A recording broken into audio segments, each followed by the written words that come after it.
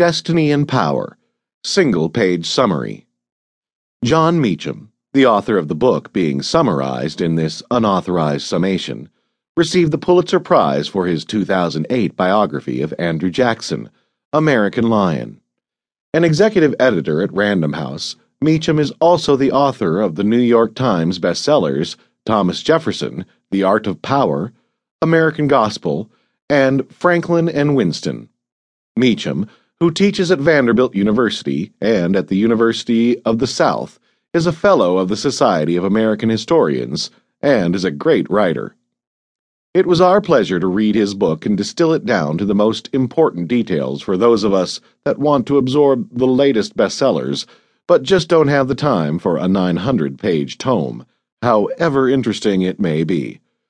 In Destiny and Power, we see that President Bush seemed destined for the White House from early on. Destiny and Power takes a look at the early years of politics in the Bush household, through his work in the Nixon camp, all the way through to the dynasty that stands today, known as the Bush political family. President Bush did things in a quiet, strong, and personal manner that has seemed to go by the wayside in recent years, but his style, candor, and affinity towards foreign affairs continue to positively affect the United States of America. This book will bring you to a deep understanding of the Bush family. This is not just a political giant of a family, but a family that espoused the greatest values of America.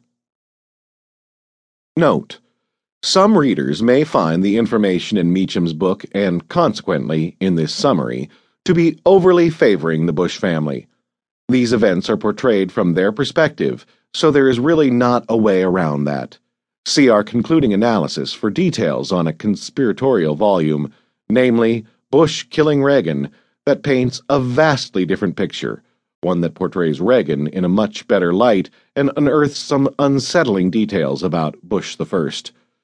At Summary Reads, we are simply providing our readers with summaries and recommendations that we believe will be of interest to a wide range of readers.